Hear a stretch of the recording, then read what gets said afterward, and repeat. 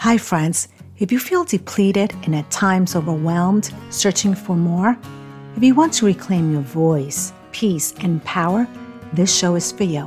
I'm Evelyn Glick. I love fashion, interior design, and spicy foods. I'm obsessed with personal development and human behavior. Here, I'll be discussing mindset, relationships, lifestyle, and so much more. I believe to live an empowered life, we must crush those limiting beliefs holding us back from stepping into our fabulousness, because playing small doesn't serve anyone. Hi, friends. I want to take this time to thank you for listening. And if you enjoyed any of these episodes, remind you to please rate and leave a comment. It won't take more than a couple of minutes to show your support. And also share with your friends, anybody you think might enjoy it and benefit, sending big hugs of appreciation for your time. Now, let's dive to today's show.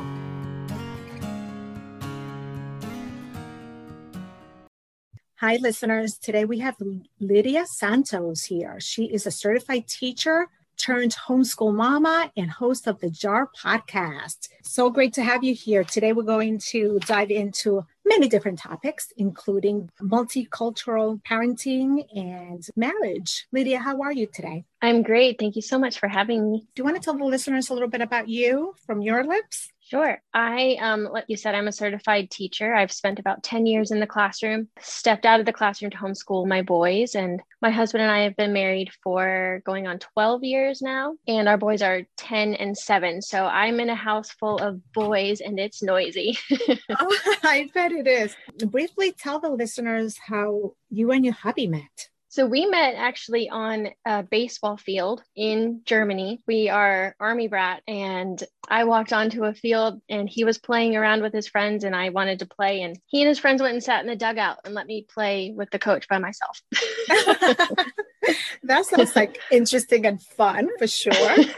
Awesome. Did you find the difference in background added to your interest and attraction, or that didn't matter at the beginning? Listeners, we're going to dive into interracial marriage. Tell me a little bit about that. Did you immediately notice that he was Hispanic? Did you like that? I did notice. I mean, he's got curly hair, darker skin. I was definitely attracted to him physically, probably but at the time I didn't know what his culture was. And I just knew he was funny and charming and outgoing and all of those things that, Puerto Ricans are pretty known for. So to know him and his culture, it just made it even better. Oh, that's wonderful for the listeners. I am Dominican, so I can totally understand the sassiness and the charm behind our culture. Do you both have the same religious beliefs? I'm assuming yes, but I don't know about yours. I'm assuming he's a Catholic? He actually grew up Protestant Christian as well as I did. I am actually an Army chaplain's daughter, so that was very much a part of my growing up. And his parents were involved in charismatic church. And so we both have that foundation and belief system. Even beyond that, just having that personal relationship with the Lord is really important to us and how we kind of navigate life. Oh, that's lovely. What do you do when it comes to introducing that to the kids? You have different parenting styles, or because you have the same religious beliefs, is parenting easier? I would say parenting is easier, and it actually is our common factor that brings us together when our personalities and tendencies are pretty different. And so our religious beliefs kind of keep us coming towards a center that we then can base our parenting style or discipline or anything like that from, instead of just going to our own tendencies and natural habit. Grown into that, it probably didn't start off exactly that way, but as we've kind of gotten to know our kids and what their needs are and kind of worked on it pretty intentionally, lots of discussions on how to meet each boy's needs. It's just taken a lot of effort, but we definitely have come to a common way of doing things. Nice. How do your multicultural background affected your marriage? Tell me a little bit about how that has impacted you, if at all. It's definitely impacted us more so in a reactionary way earlier on, where one of us would do something that the other one just didn't get. Now it's a running joke when we say, are we even speaking the same language? Because he does speak another language, but it was something that we had to kind of realize this is coming from my family of origin and that this is coming from your family of origin. And it's not anything against the other, it's just a different way of doing things. And we've really had to just kind of dig deep and go, okay, I get where you're coming from. It's because of this or that. Those were pretty different in the beginning, whether it was how we spend family holidays or the expectations around food. Give me an example. I can tell you that my husband is Jewish and I'm Hispanic, and there is a subtle difference. I don't think that has impacted our marriage very much, except that if I dig deeper, things could come up, just from the differences. So can you give me an example when you said about holidays? Pretty big differences just in how our families did things. It's funny now, was not funny then. One funny example is it was around, I believe it was Thanksgiving, and we were going to his family's house for it. We did not discuss expectations beforehand. We've learned how to do that. I did not prepare a dish to bring, and food is just a huge thing. And then it kind of turned into well, you should have known because my family always does this, or, that type of thing. We have now, through trial and error, learned how to talk about things coming up. What are the expectations surrounding going to this? Or in our early dating days, it was, well, there's always a party going on, so pack a dress and heels every time you come. Or my family's expectations of you should know, which I grew up very British upbringing. So you should know how to put your napkin in your lap and use the right fork. Just things that you don't think the other one doesn't know until you find out they don't. And then you just have to kind of learn.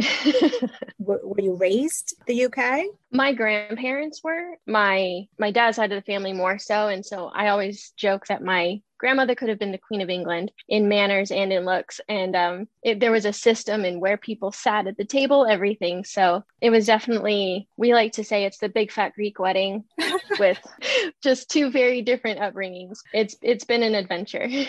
Yes, trial and error and just experiences, right, that make you grow together as a couple. Mm-hmm. Did you build your own traditions? That's what I have been doing. I'm married for 13 years and taken a little bit of my traditions and a little bit of my husband's, and we sort of made our own. How do you handle your own traditions in your home based on your differences? Within our own home, I feel like as we've learned to express what's important to each of us, we've kind of made our own rules or ways of doing things. It depends on things like holidays, depends on which side of the family we're spending it with, and we make adjustments. If we're going to his side, I get ready to dress up a little bit or have more fun and be more outgoing, and he, on my side of the family, he makes adjustments and we do things more my family's traditions. But when it's just us, we have definitely balanced out the two different sides. Your side is more formal dinner. Am I right to say that? It is correct. And it's been interesting to raise our boys with that dual message, because they adjust as well, but it's also, there's not one right way of doing things. And it helps them to be open-minded and not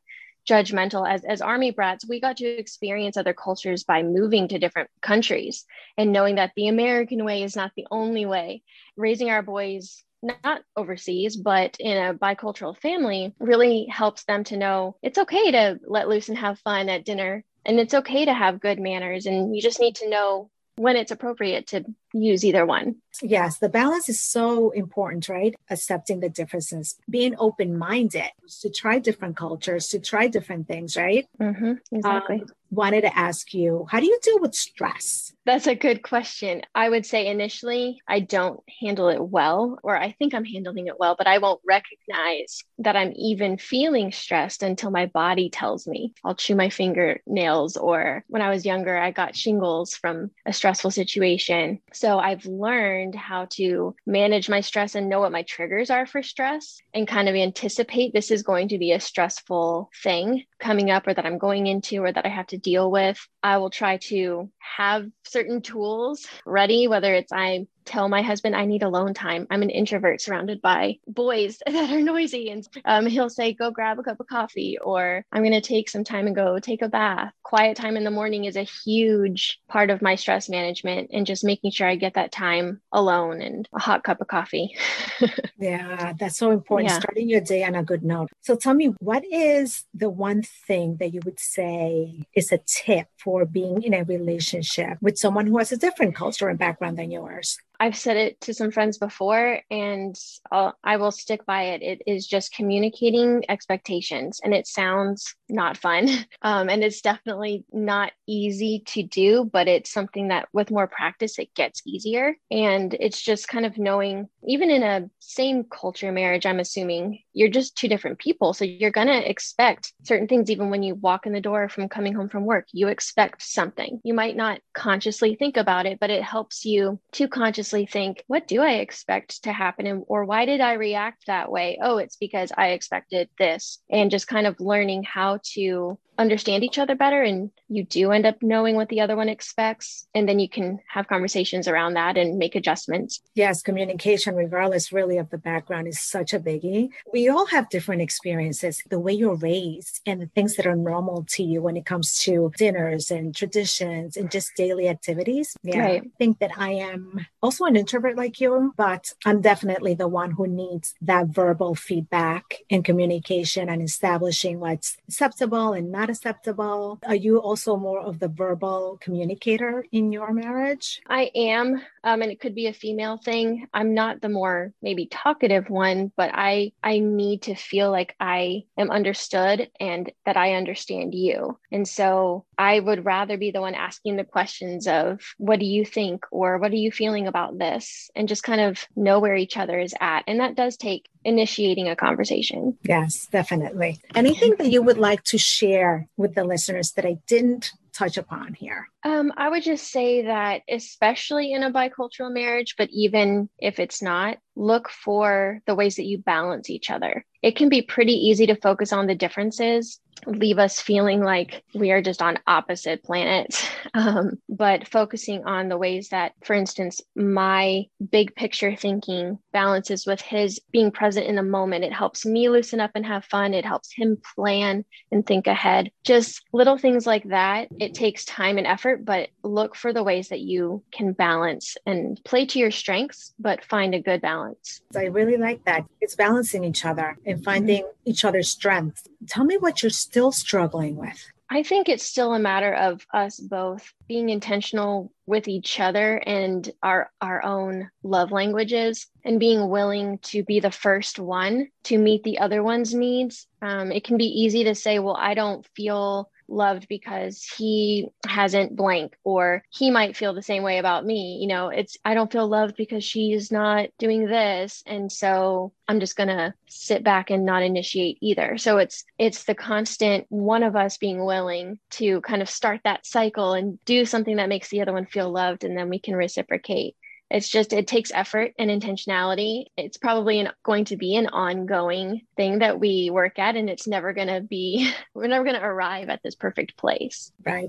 But you'll improve and you'll grow from it for sure. For sure. Right. Do you both have the same love language? Yeah, mine, I would say, is acts of service. I feel loved when things get done, probably because I just always have a running to-do list in my head, and written down in 5 different places. I like sticky notes. He is a words of affirmation. So he feels encouraged when I speak positively or just say something kind. And I can get stuck in my head and not consciously think that I'm being rude, but I'm just quieter, and it takes more effort on my end to speak up and say something. That's great. Thank you for sharing this time with me. It's of course really lovely. I like to end with 3 rapid questions. So fill in the blank for me. Happiness is the little things, the things that can be overlooked in the day-to-day, but it's, my kids laughing, or just getting through something like the Texas winter storm together and bonding over playing board games when we could have focused on the negative. It's just the little things. Yeah, beautiful. I agree. The world needs more of Jesus. I just have to say, maybe more grace. the world needs more grace, forgiveness. Yes, beautiful. Yeah. I would like to be remembered for.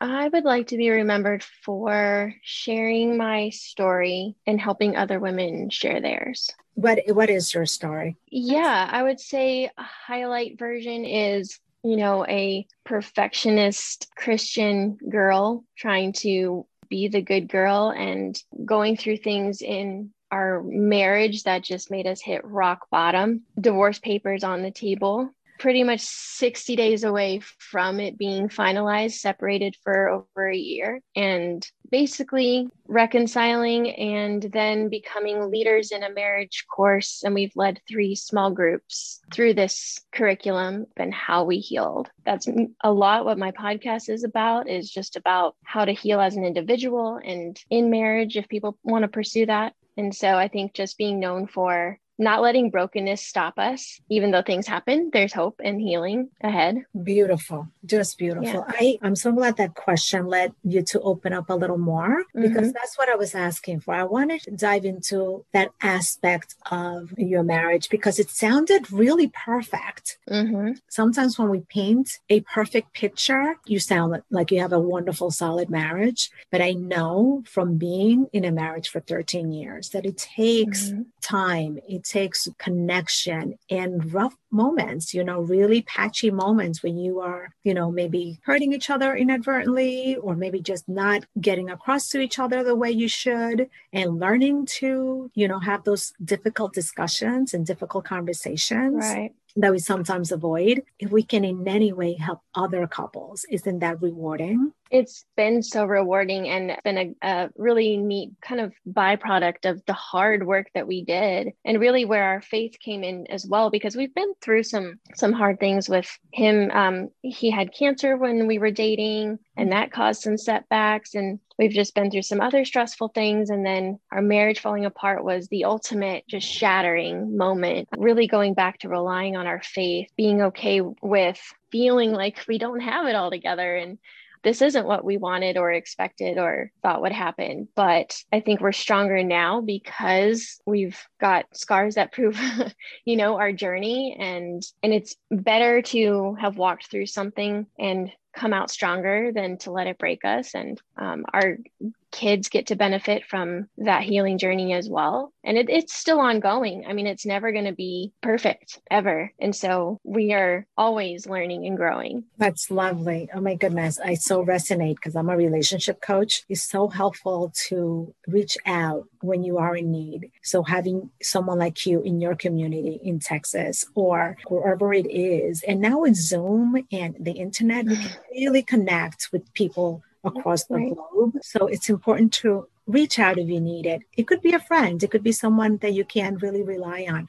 But if that's beyond what is working, then there's no shame in reaching out for help. Yes. Thank you so much for your time and opening up to us. Tell us where we can find you. So I am at The Jar on Facebook, where I have some live videos and interactive sessions. And then I have Instagram also at _the_jar_. And my podcast is launching in a couple weeks, and it's also the same title, The Jar, and they'll all be connected, but that's where you can find me. Wonderful. I'll leave that under show notes as well. Listeners, that's all for now. This was wonderful. Thank you so much, Lydia. Thank you. Now. If you feel you've lost yourself, your voice, your power, I'm Evelyn Glick. My mission, my passion is to guide you and support you into stepping into your light, healing and growing into the fullest expression of who you are, managing the most important relationship of all, the relationship you have with yourself, and then expanding that knowledge and strengthening the relationships around you. Let's change that story. You do not have to play small. Let's crush those limiting beliefs and finally step into your greatness. You do not have to do this alone. If this resonates with you, please reach out. It's your life. It's time.